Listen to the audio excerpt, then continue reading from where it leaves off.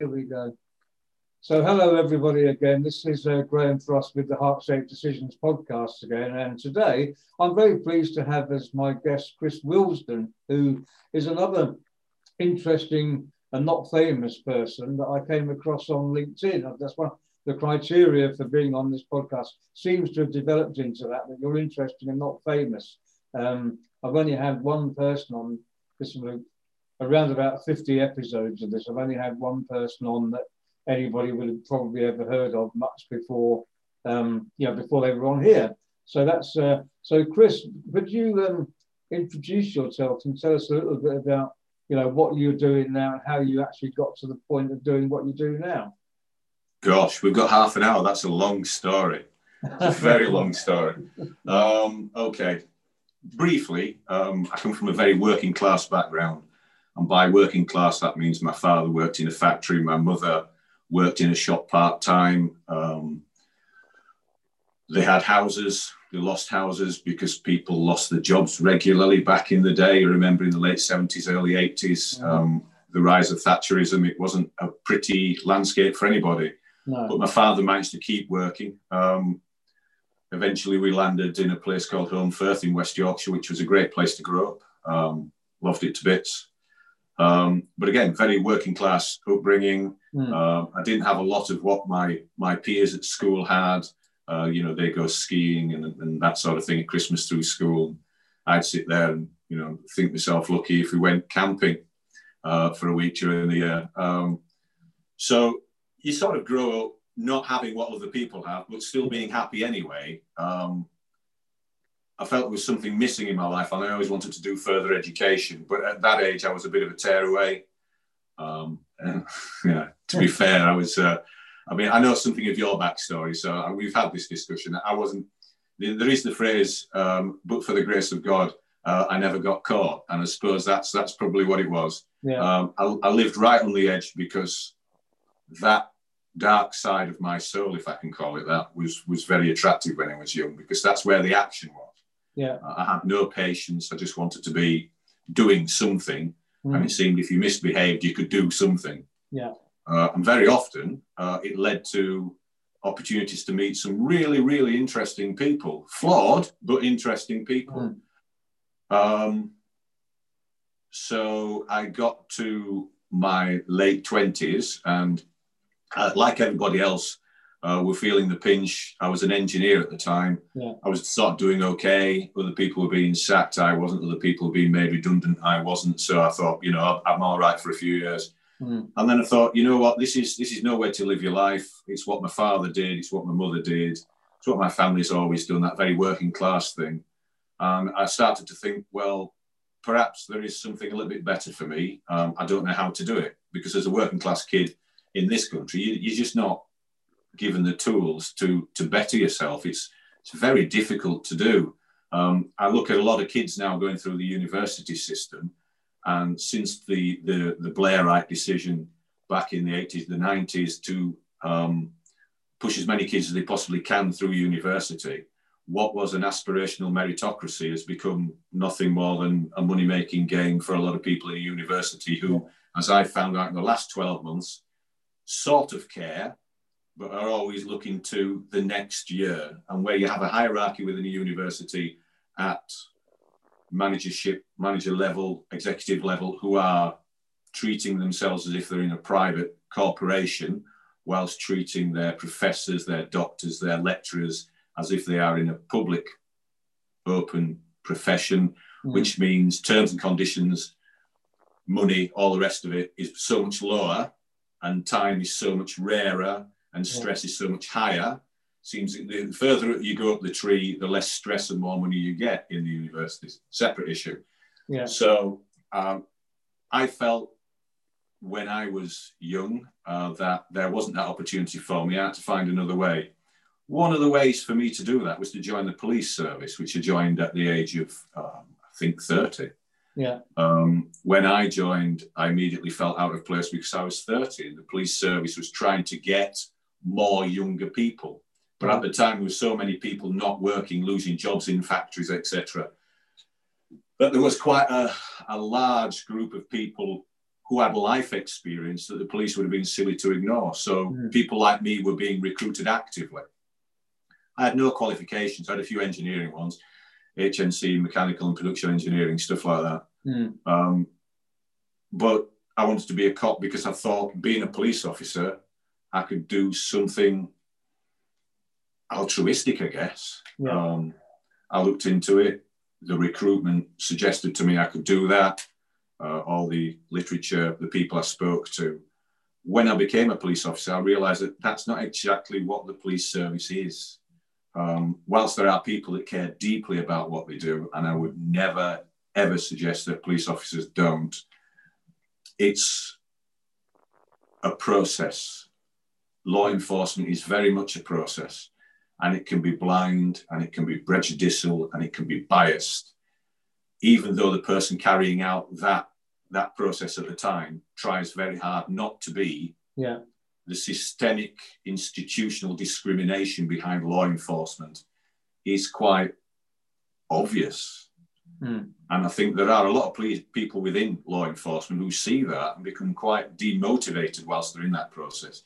Yeah. The length of service of a police officer used to be quite high because there were a lot of working class people going into it.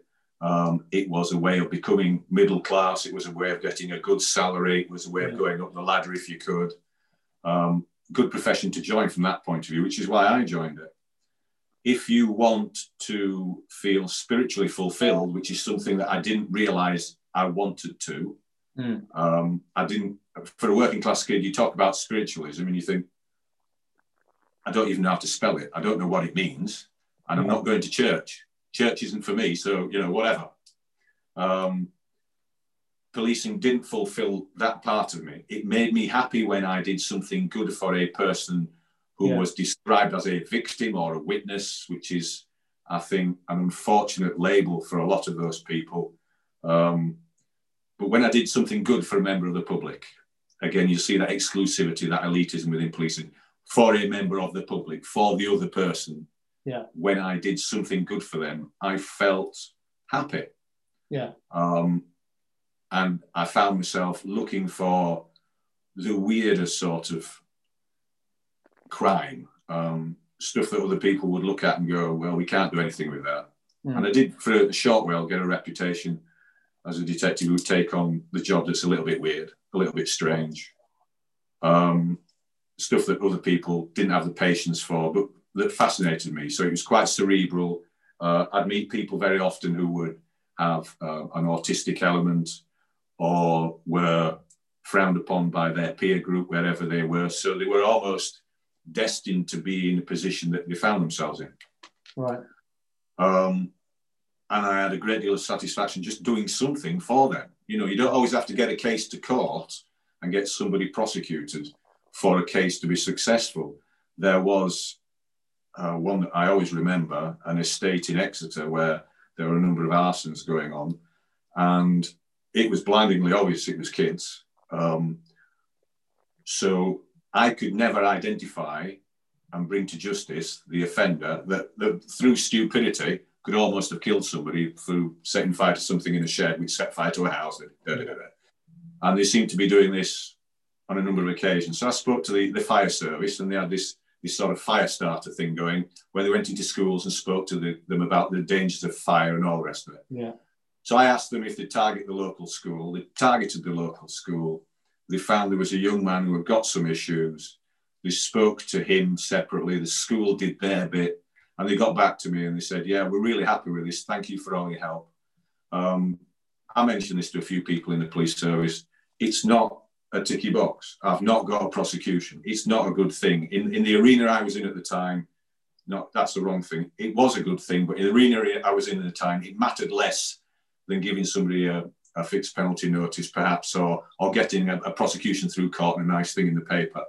Yeah. But that, to me, meant that young man may now, I don't know, but that young man may now be living a better life. Nobody's going to get harmed. The school felt better because they did something. And the fire officer that contacted me afterwards said, thanks for that. We'll keep this programme running for another 6 months just to make sure it's all right. Even though it stopped it with no funding, we can see the relevance of it. Yeah. So things like that spiritually gave me a great deal of enrichment.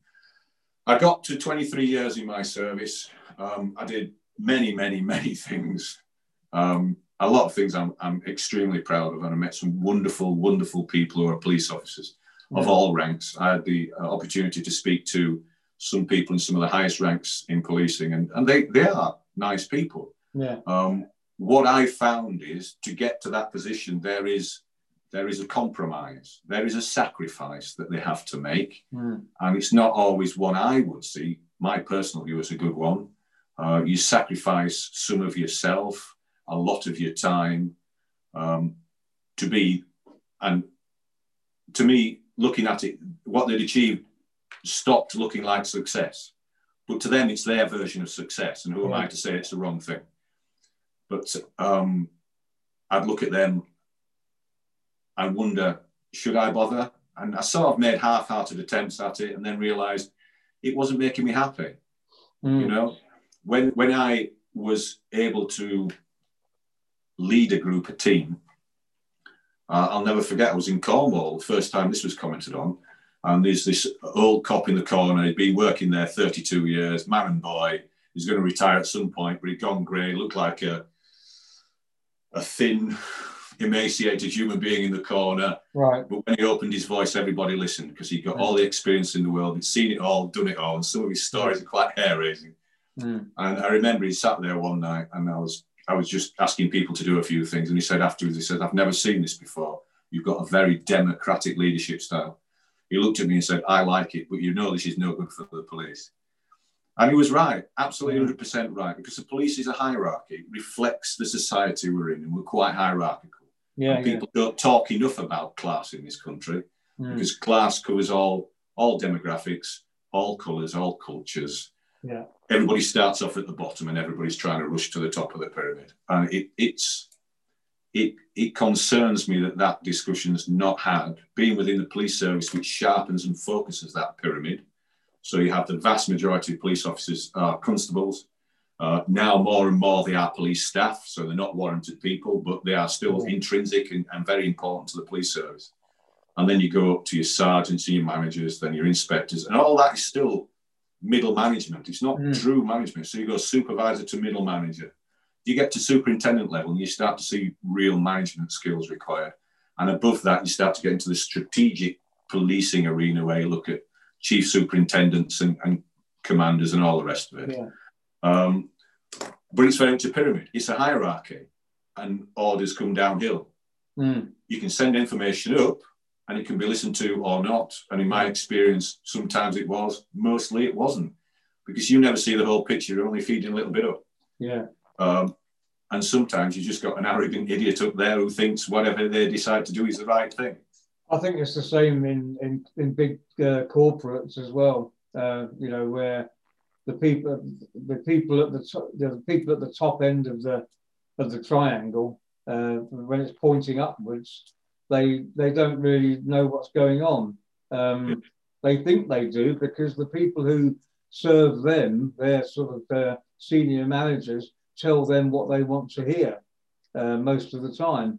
And I remember when I was working in the railway industry, and the railways were privatised, and I didn't agree with the railways being privatised particularly, but obviously I'm working there, so I had to go along with it.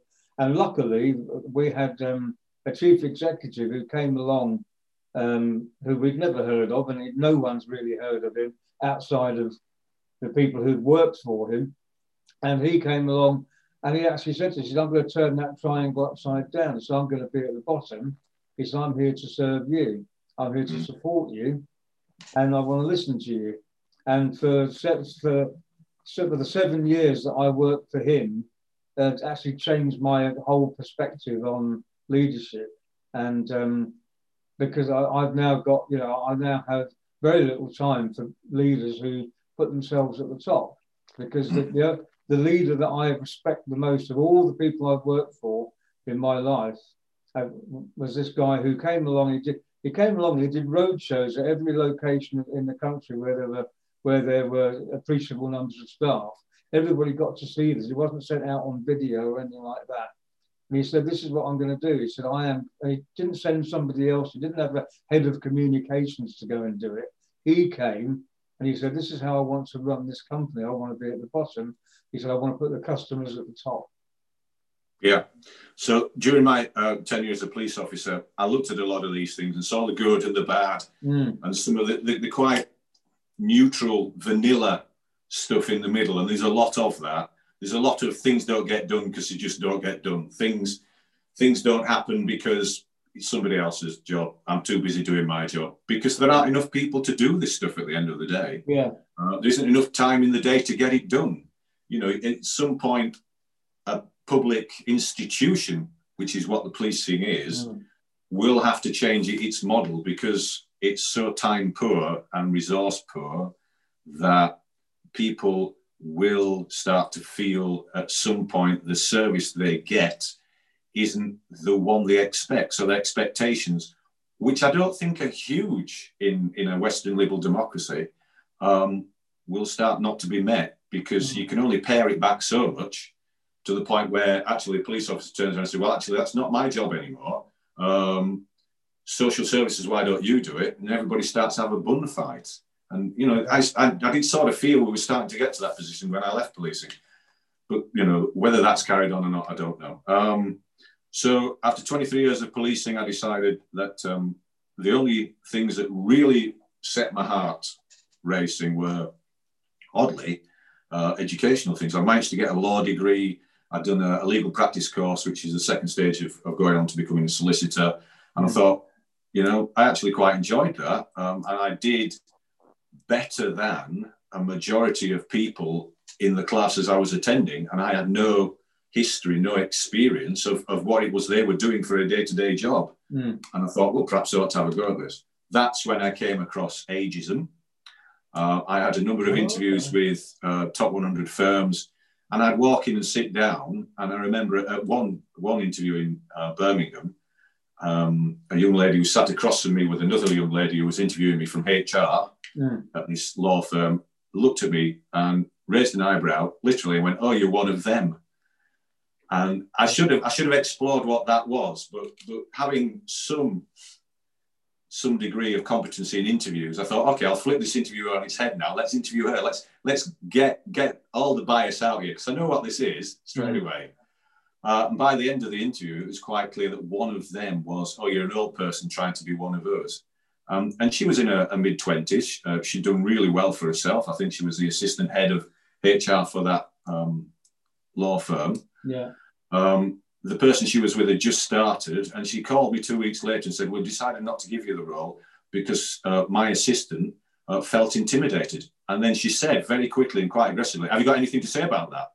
And I said, "Well, I think that's a load of rubbish, don't you?" And she was silent. She said, "Well, I think a lot of people would be intimidated by you." And I said, "That's an ageist statement." And she said, "Well, it might be, but I wouldn't admit that in court." I thought, okay, thank you. See you later, alligator. Because at the end of the day, an interview is about whether you feel happy with that company. And if they're representing that company, I don't want to work there. I did say to her, "Well, instead of being a trainee solicitor, can I be a paralegal?" And she said, "Oh, yes, I think there'd be a position." And I said, "Would that not be in the department that would be working with you?" She said, "Oh, no, that's not in our office in Birmingham. That's in a different office." Right. "Can I be a trainee solicitor in that other office?" "No, I'm afraid not. I'm in charge of trainee solicitors." And I thought, well, there you go. There's a bias, there's a prejudice, and there's an admitted ageism. That wasn't the only occasion, and sadly, there were 4 occasions when I got that attitude. And I was astounded by that. So I thought, okay, let's not worry about this. Let's just retire, have some time off, and think what we're going to do. So I did that. I have some very good friends who are senior associates in the legal profession. And, you know, comments like, "If it was 20 years ago, I'd employ you, but I don't think I can get it past the boss," get floating out. You know, and you sort of look at that and think, I don't want that to affect my friendship with this person because that's, again, a bias, a prejudice. So we'd have a laugh about it, a few beers and move on. Yeah. I thought, what I'm interested in, I've always been interested in human rights. So I took a master's degree in applied human rights, and I'm just about to finish a dissertation for that. I found that really interesting, more because it exposed me to the university system, the educational system that we currently have in the UK. And frankly, I was appalled by the way the education system treats the staff within it. Yeah. And in turn, how the staff just don't have the time or resources to treat their students the way I would expect them to do. Because one of my children's been to university, and after 2 years gave it up and said, it's a load of rubbish, Dad, I don't want to do this. Wow. And he's currently doing really well. He's bought a house, his girlfriend and all that, got a full-time job, doesn't look back with any regrets. And I, at the time, was quite annoyed with him. So I did my master's degree and realized that actually he's probably right. There is a lot of this. We need as many people in to fill as many residential halls as possible, to get revenue in through the door, to get bums on seats. Education is our primary concern, but if we're not getting the money and we're not all getting paid, then education will have to take a second. It'll have to take a back seat. We'll have to. There's a lot of recruitment. There's a lot of attempts to retain students from undergraduate to master's degrees. The world of PhDs is strange. In the UK, you have to get your funding in order to do a PhD. Land University, for instance, in Malmö, I've had some discussions with, and a couple of universities in the United States I've also spoken to on scholarships. They employ you. You're an employee of the university and you're studying a PhD, and they use you whilst you're studying. They use you to lecture. Basically, there's a real career path there. In the UK, it's a privilege to be allowed to do a PhD, get some funding or pay for it yourself, or take out a government loan and be in even more debt, £20,000 more debt plus whatever else. That's just for fees. So it's a really strange hierarchical system here, and it seems to have all fallen on its backside a little bit, because education doesn't really appear to be the focus anymore, especially in research universities, where most of the staff spend, in my experience, a lot of their time trying to find things to research, to get funding, to justify their position. And teaching seems to be a secondary occupation almost.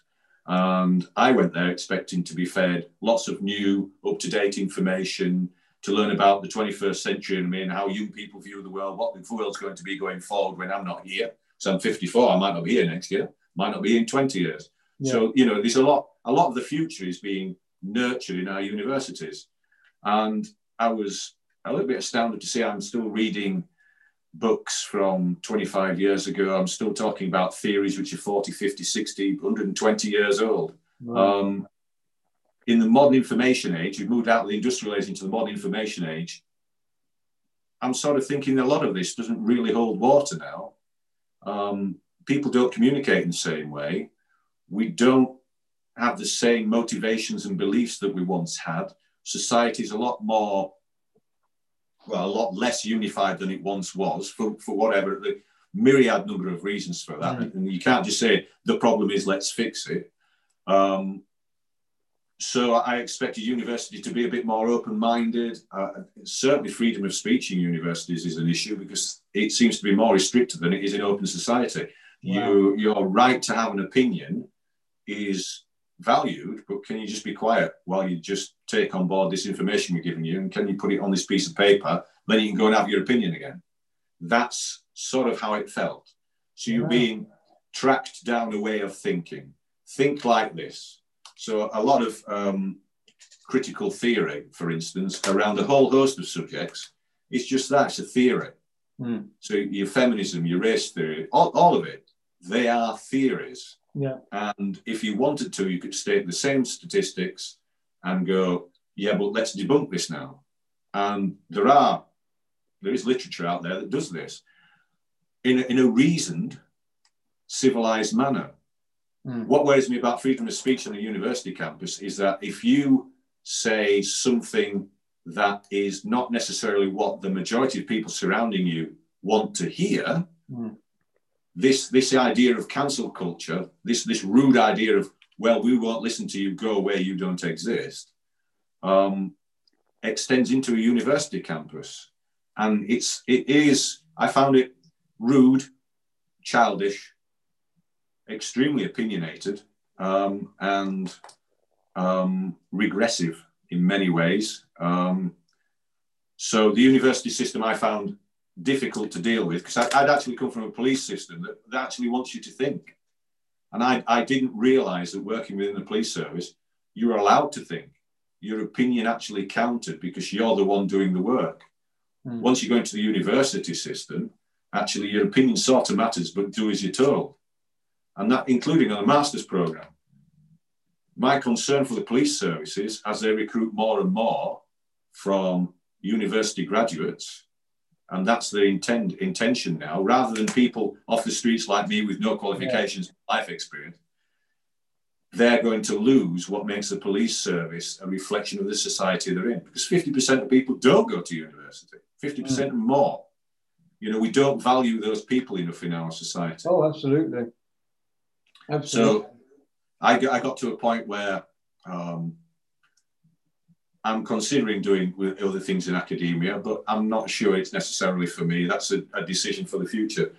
I opened myself up to the universe a little bit after going through coronavirus and COVID, which I thought being a big, hard northern teddy bear, I'll be all right with. I'll be fine. Actually, I struggled through the first lockdown. I pretended I wasn't. I found out that I might have a heart condition, and I pretended it didn't matter, but it did. I found out that I had other issues around my testosterone levels, which through years of working in the police service and the PTSD that drew affected me hormonally. So low mood and depression at times. So I had to suddenly engage with testosterone replacement therapy. I had to engage with doctors talking to me about the possibility of a heart bypass, all sorts of things. Wow. And I'm thinking to myself, well, I've been out of the police service 12 months. Why all of a sudden am I this sick? And there is something to be said, when you relax, yes, that's the time you find the problems. You know, physically, if you go to the gym 10 weeks running, then have a week off, that week off is going to say, right, now you're going to break down because your body can't function without that stress. And that's the position I felt I was in. So over the last 6, 7, 8 months, I got to a point where I started to speak to, and this is going to sound weird for a bloke who lives his life in a very evidence-based way. I started to talk to a friend who introduced me to an astrologer in Southampton. And I went through my birth chart and tarot cards and all that. I was quite astounded that somebody who'd never met me was able to tell me some very deeply personal things about my past that nobody really knows, because everybody has those little secrets. So I listened to her, and one of the things she said is you must try and open yourself up to the universe, because the universe will provide for you. Your idea of heart-shaped decisions, which is why we first contacted each other. If you remember, I approached you and said, what's a heart-shaped decision about? Yes, you did. Yeah, I'm glad you did. That was about opening myself up to the universe in a way, because I found that some of the best decisions I've made in my life weren't from the head, and they weren't as a result of something I'd done with my hands to create a situation. It was merely listening to my inner self. What's my heart want to do here? What's my intuition? And my intuition on this occasion said, okay, do as this lady's asking you to do, open yourself up to the world and see what the universe is going to give you back. As a result of that, I started to do acting, something I'd never even considered in my life, but I did acting through the Yorkshire School of Acting.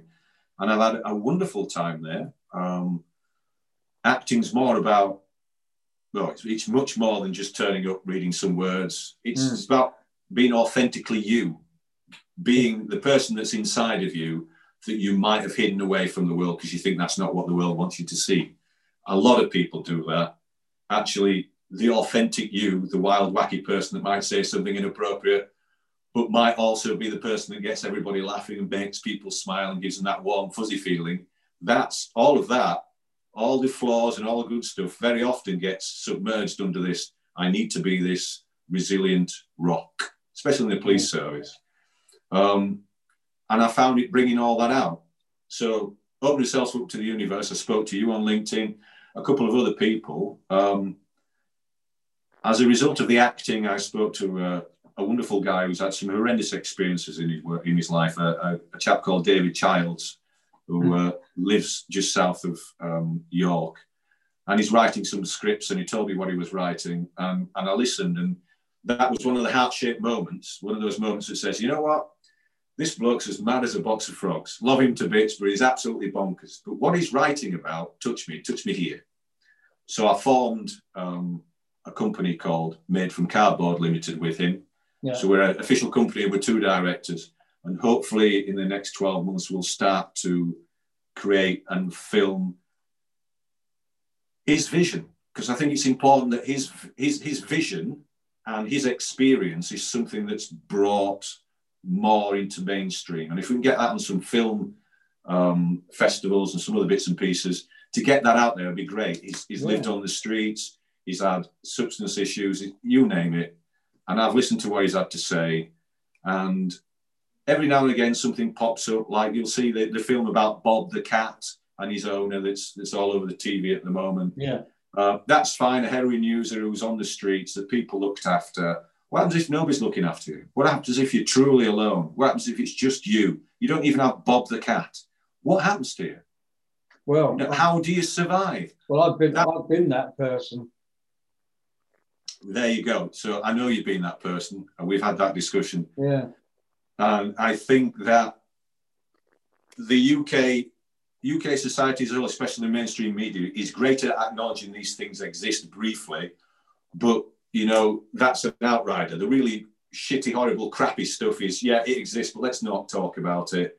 And the really wonderful, fantastic, marvelous things that people do in the quiet space of their own time, like food banks, like going out and help the neighbour. Well, it's expected. Let's not talk about it, but we know it happens. We'll talk about it now and again.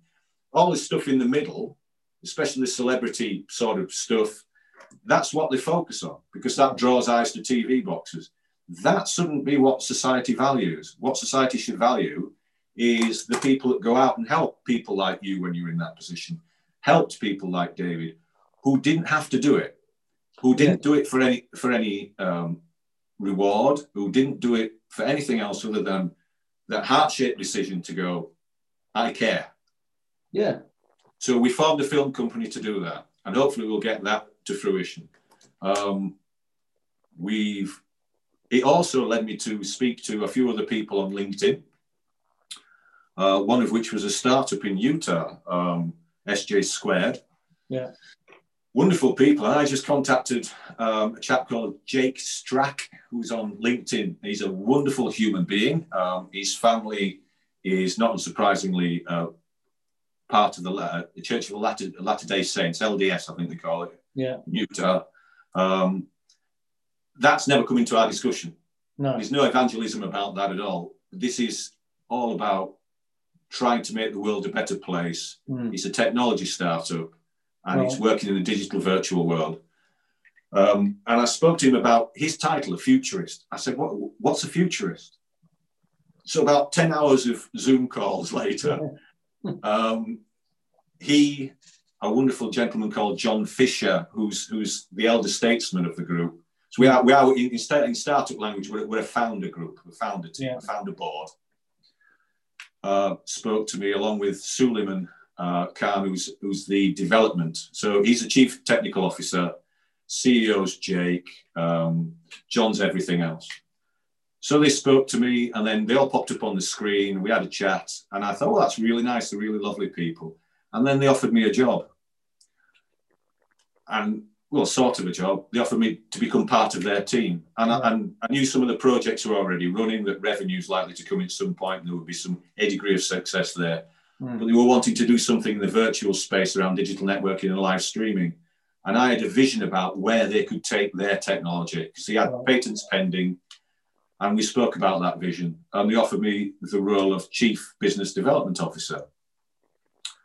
And I was astounded. And I felt sort of unworthy, really, that this group of individuals weren't expecting me to put any money in, just my time and my effort to help them realize a vision that we all had, that we all clearly shared for this technology. And I felt quite humble, really. And you again, you come to a heart-shaped decision. What are my reasons for doing this?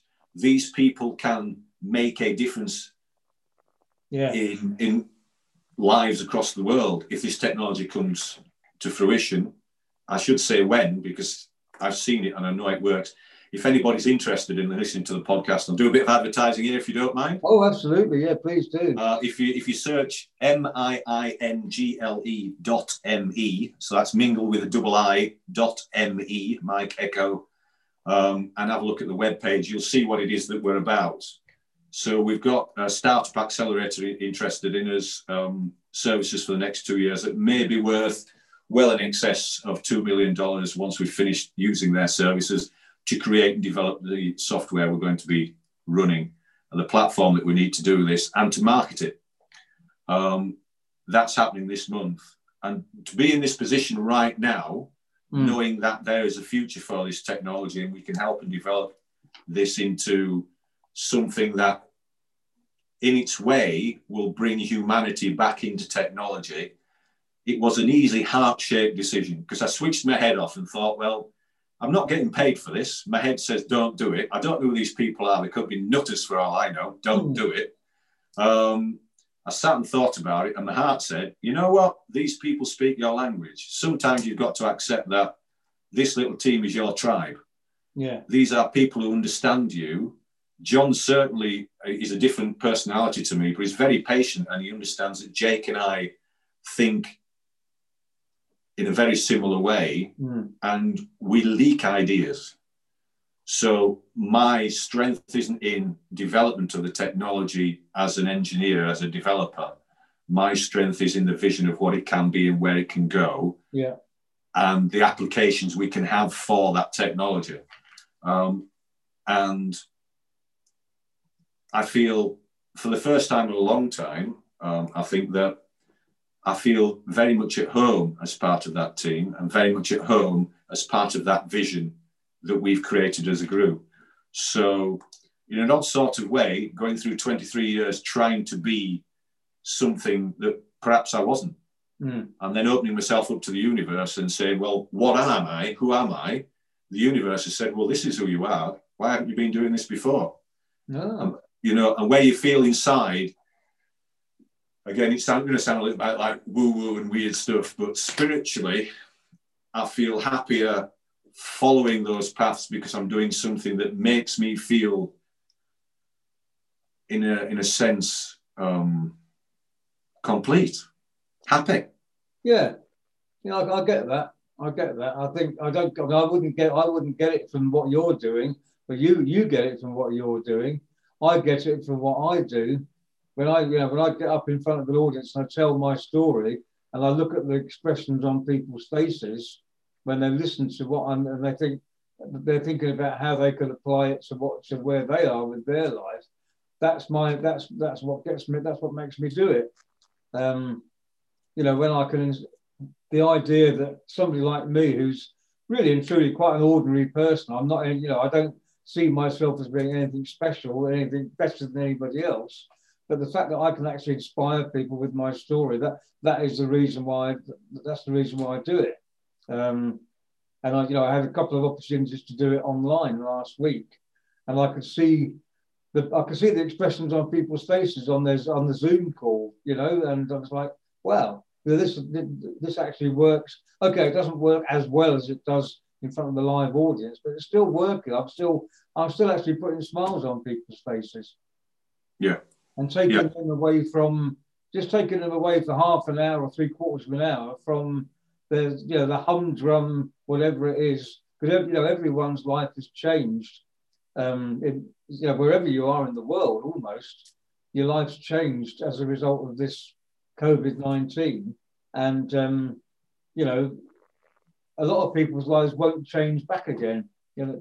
So it's about taking you out of that and thinking, what is possible. What can you do? Yeah. Well, when I looked at SJ Squared's vision for Mingle, one of the things that struck me straight away was especially in the digital space, a lot of this, for instance, you and I are two talking heads. So there's a great deal of transactional relationship going on here.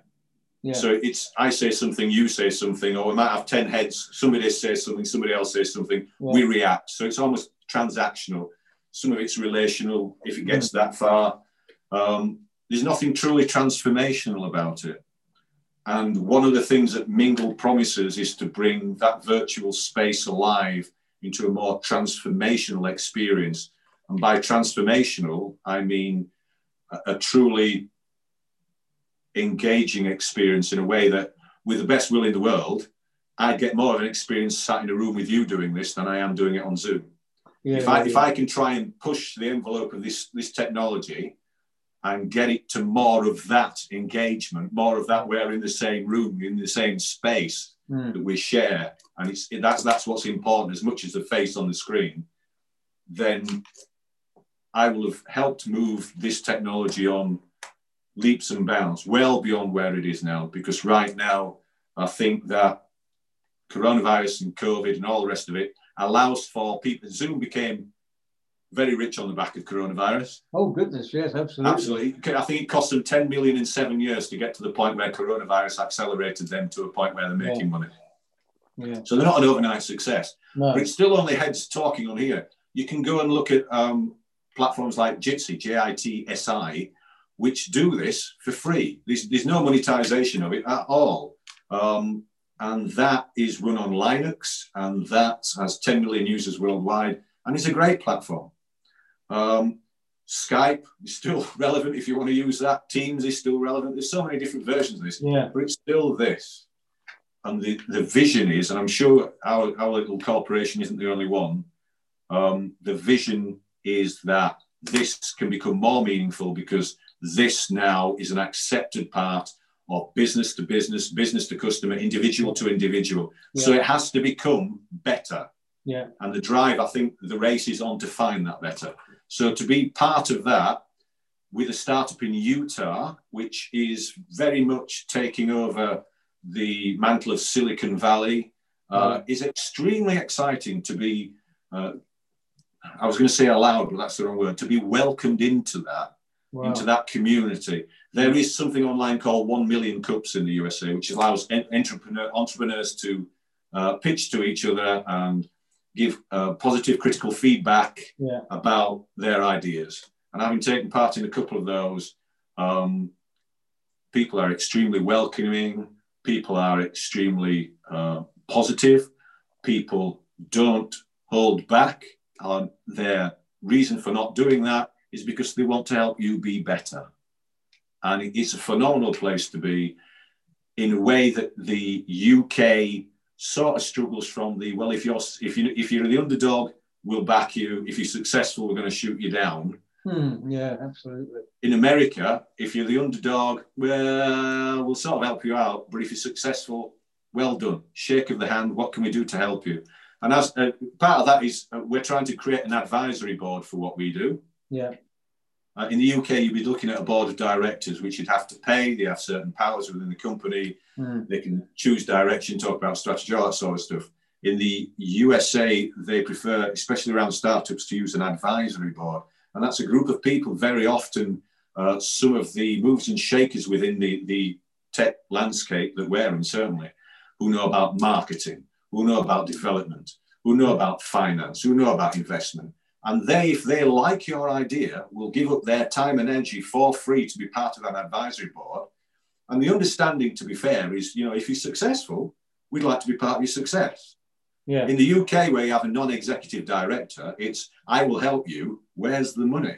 Oh, absolutely.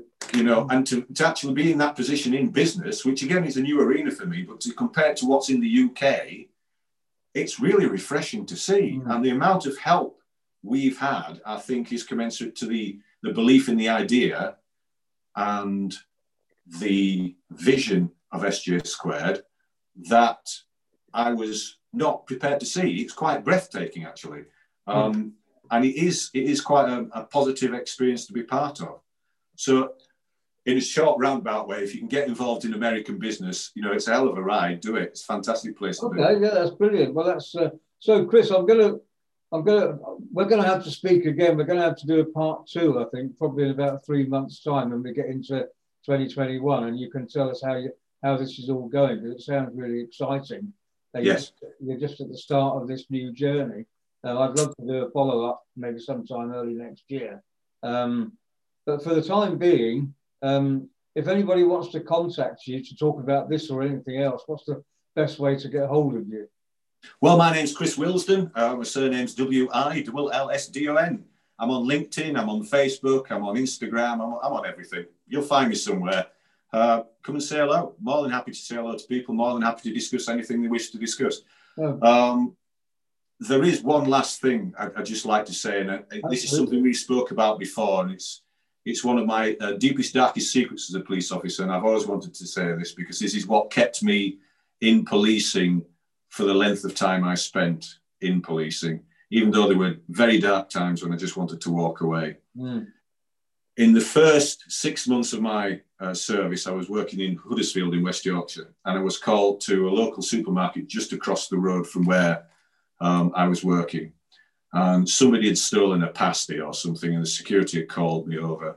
So I walked across 4 lanes of traffic, nearly got run over twice. Typical cop, I suppose, busy. There were other things happening, but I got told, just go and sort this out. I was in the middle of trying to put a file together, all the rest of it. Time pressures, work pressures, being what was called a probationary in those days, or a student officer now, those pressures are multiplied because there is a level of expectation which is above and beyond those of the people around you. Certainly didn't have the experience to fulfill that expectation, so it was about learning. Go and sort out this man with a pasty. I got there, sat in the room with a half-eaten pasty in his hand, was an old friend of mine from about 5 years before. We'd grown up as teenagers. We'd done a lot of things together. I hadn't seen him for 5, 6, 7 years, something like that. I thought he'd gone to university. I thought he was probably doing his thing. He was into chemistry. And there, sat in front of me in the same leather jacket I remember him wearing when he was 17, 18, was a heroin addict who stole a pasty and was trying to run out the shop eating it because he was starving. Wow. He'd no previous. He'd not been arrested for anything else. There was no information that I was aware that was available to me about him. And he told me his story. He had a needle on him, but there was no stuff. It was a new box of needles, actually, that he got from, I don't know, needle exchange or something. Right. And I thought, well, the only thing I've got on you is the fact you've nicked a pasty and eaten it. I said, haven't you got any money? He said, I haven't had any money for a week. I said, what are you doing? He said, I've come into town. There's some other addicts. I'm sort of learning, call it grifting. He was learning how to grift, steal, shoplifting. Right. Yeah. I said, how long have you been on this? And he told me, and his family had helped him, and there'd been some issues in his family, and they'd locked him out and all the rest of it. And I looked at him and thought, I think if I can say it, heart-shaped decision, this is the first one I ever did. So I looked at him. The security guard stuck his head and he said, are you going to nick him or what? I want him off this place. And I said, oh, he's just found 65p in his pocket. He's going to pay for it. I said, the security guard said, well, why didn't you fucking pay for it? And he piped up, because I was going to try and buy some heroin. What, with 65p? And, this bit of it, security guards getting really aggressive. So I paid for the pasty and I sent him off. I said, look, please, I know you.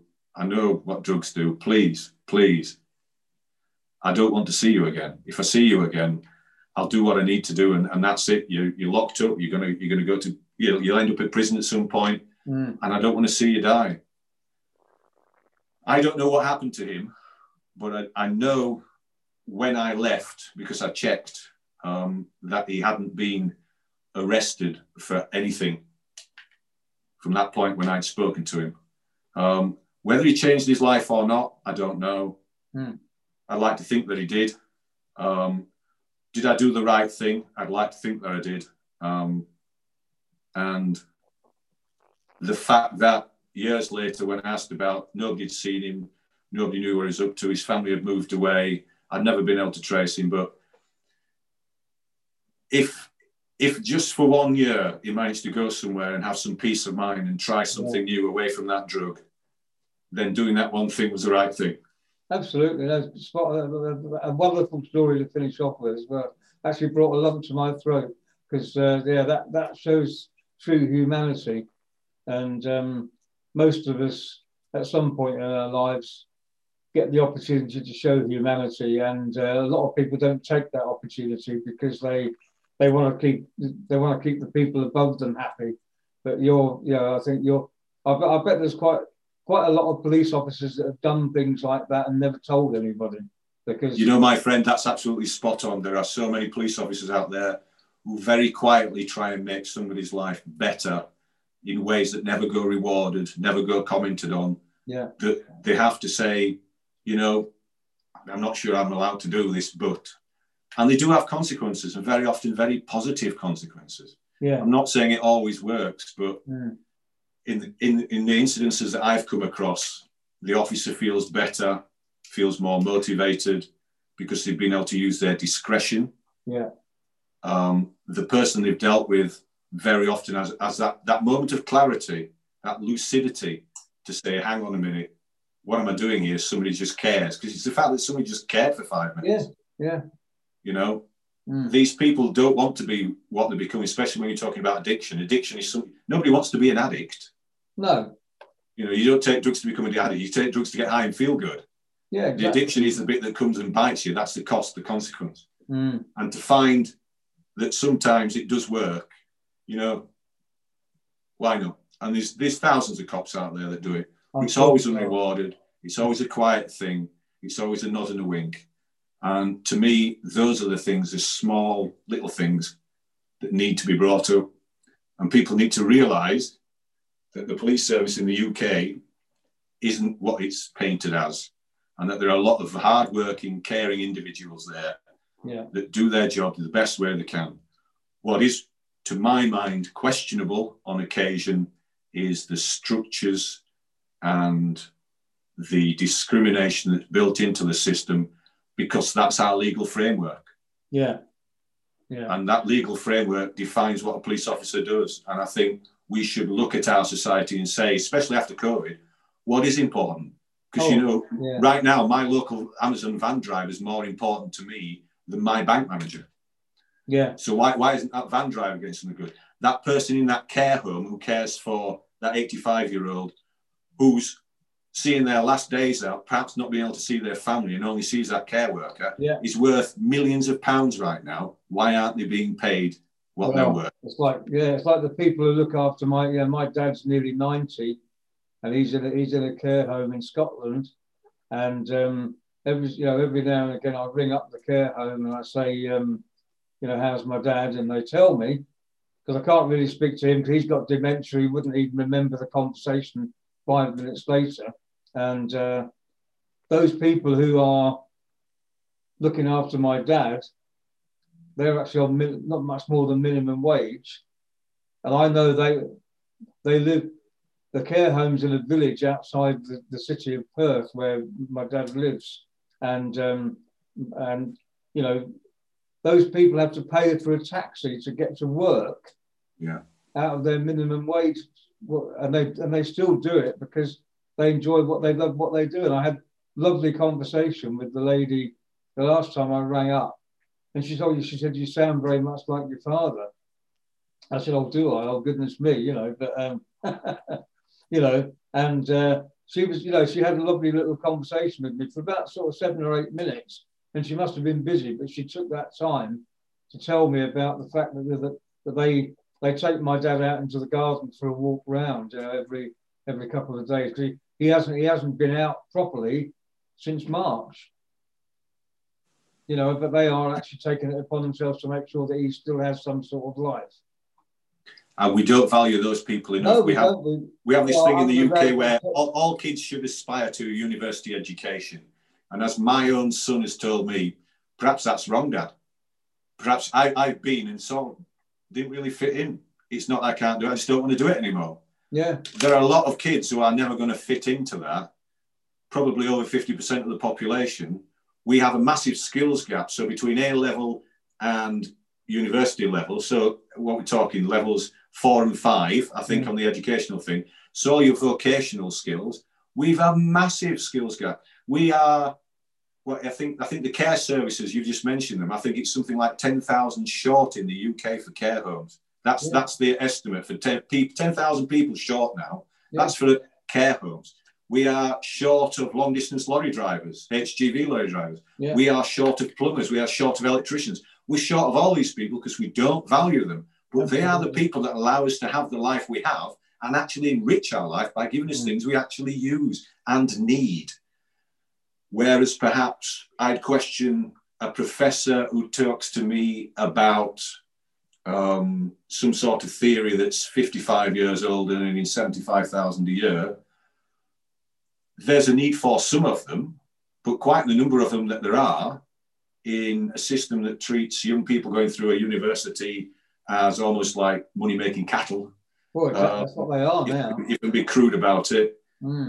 Why are we valuing that? Why aren't we saying, okay, why don't we teach these young people that actually, rather than doing a degree, it won't achieve meritocracy. Most of the degrees aren't worth much anyway. You're not going to get a really good job out of this, as most of my son's friends have found. One of them's gone to Edinburgh to be a baker, and he's got a chemistry degree. Wow. But he couldn't find it. He got first-class chemistry degrees to become a baker because it nourishes his soul. Wow. He actually found it was something he really enjoyed. Yeah. So what's the point? Why not say to them, what do you want to do? Because whatever you want to do, actually will value that. Rather than scoff at it, will value it. And this is a whole, we're going into a long episode here, but, I think... That's when you and I start talking, we don't stop doing it, my friend. Oh, well, I think it is. I mean, I think one of the things I know a lot of people who work in the education system, and it's very much the education system in this country, certainly primary and secondary, that I know a little bit about, is about making people all the same. And most schools have lost sight of the fact that I know a few teachers who haven't lost sight of this, but most schools are so busy trying to keep Ofsted happy that they've lost sight of the fact that all their young people are individuals.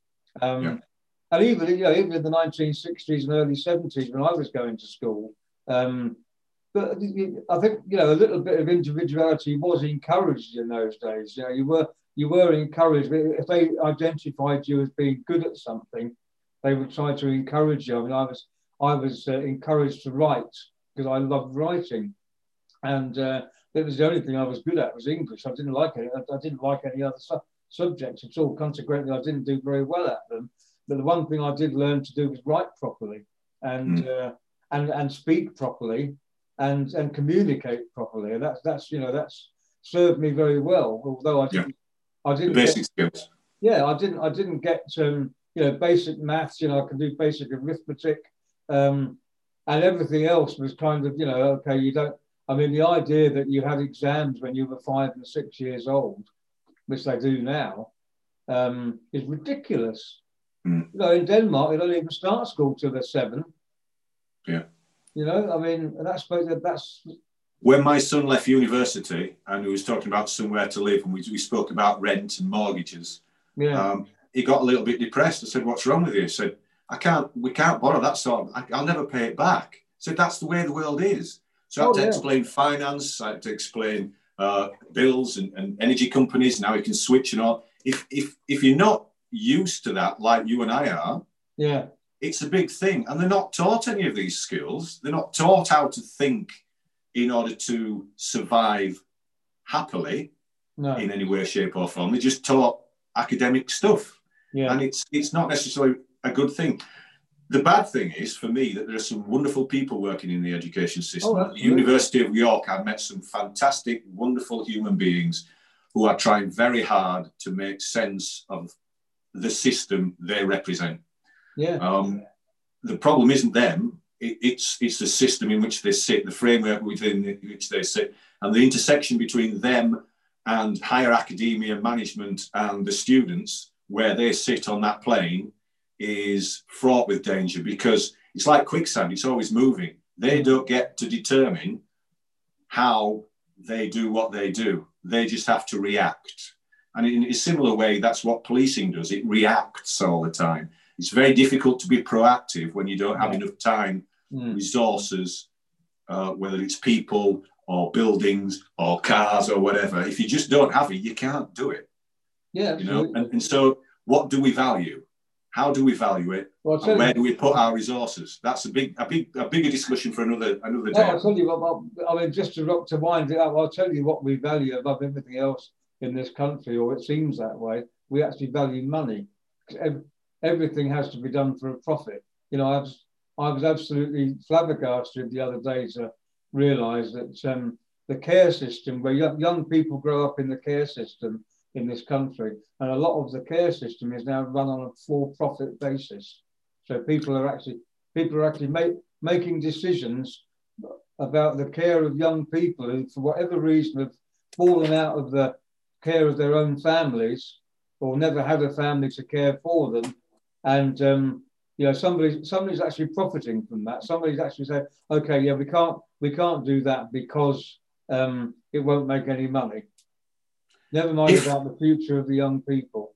I know I know we've gone over time, but very briefly I'll touch on this. Part of my dissertation is what I consider to be this scandal in care homes throughout the coronavirus period. Other people might disagree with me, but it's been, for me, a massive breach of human rights for a lot of elderly people who have suffered the ultimate consequence by dying because people haven't maliciously killed them, they just haven't cared enough to stop that death happening.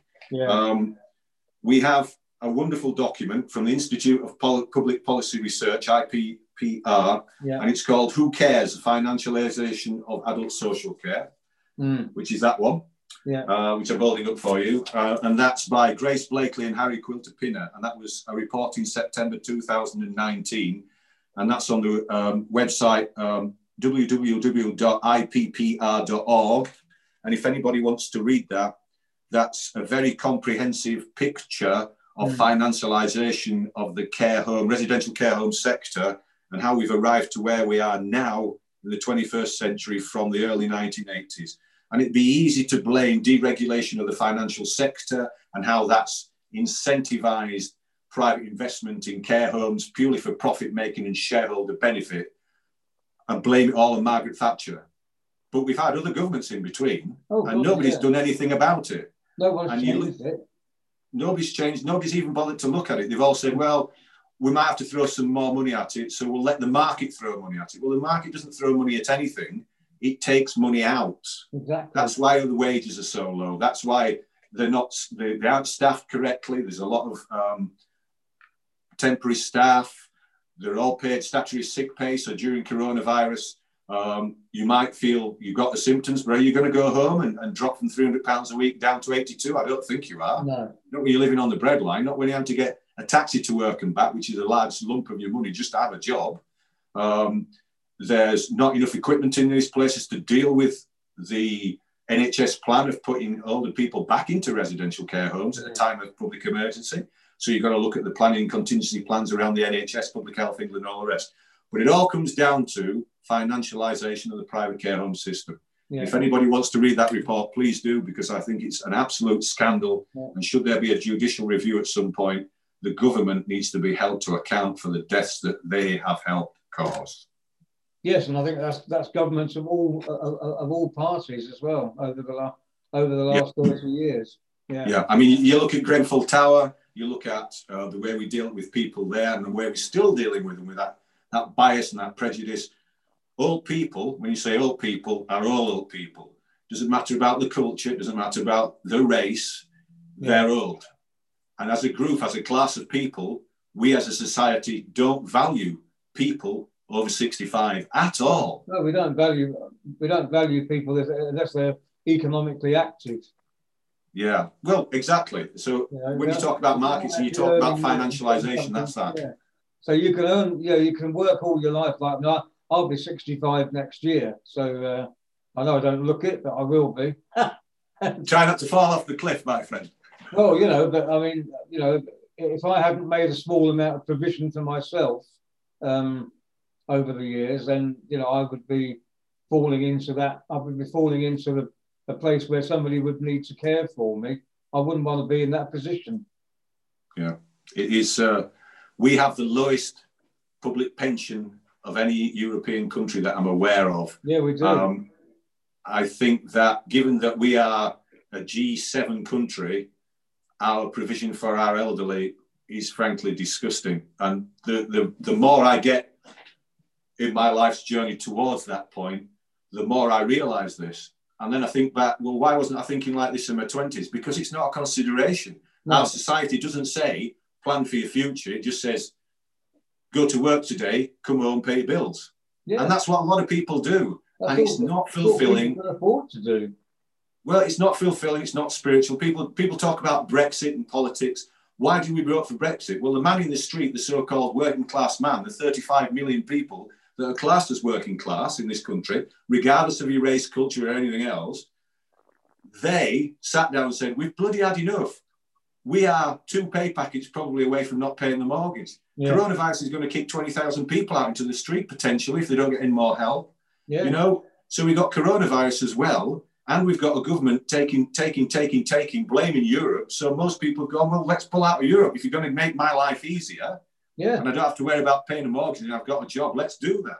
The next thing is, oh, right, it's going to be really dark. It's going to be really horrible. People are they regretting the Brexit thing? Most people wake up in the morning and don't have time to regret Brexit because they have to go to work or worry about the possibility of not having a job tomorrow. Mm. That's the balance of political power in the UK, and that's what people underestimated. The fact that people are absolutely running scared. The stress on people is enormous. Yeah. And my worry and concern for our society is if one strong figure, a man or a woman, stood up and said, right, let's do this together and managed to pull people together, we could go off either to a utopia or we could go to hell. Yeah. And I think we'll follow either direction gladly because somebody said, right, we're doing this. Let's do it together. If a Blairite figure arrived, remember, things can only get better. Yeah, the first Labour government. And we all went, yay! It sort of did, but it didn't end well. No. You know? No. If somebody turned up and said, right, let's do a little bit of nationalism, and we went that route, we are sort of the bulldog breed of Europe. If anybody's going to be a warrior race, we're it, and that's scary, because if we're behind a rock in a hard place, we'll fight. Yeah. That's in our nature. We pretend it's not, but it is. If somebody comes along and said, let's have a utopia, we'd fight for a utopia, and we'd make the world a better place. Yeah. God help us that somebody like that comes along, because that's what we need. Mm. Right. Shall we end on that? I think we shall. I think it's been absolutely marvellous. I really feel inspired by talking to you, Chris. It's been absolutely brilliant. So, if anybody wants to get in touch with Chris, you can find him on most social media, Chris Willsdon, Willsdon. And I can promise you that he will be back sometime next year for a catch up on what's going on. Because I think what you're doing is actually really interesting. So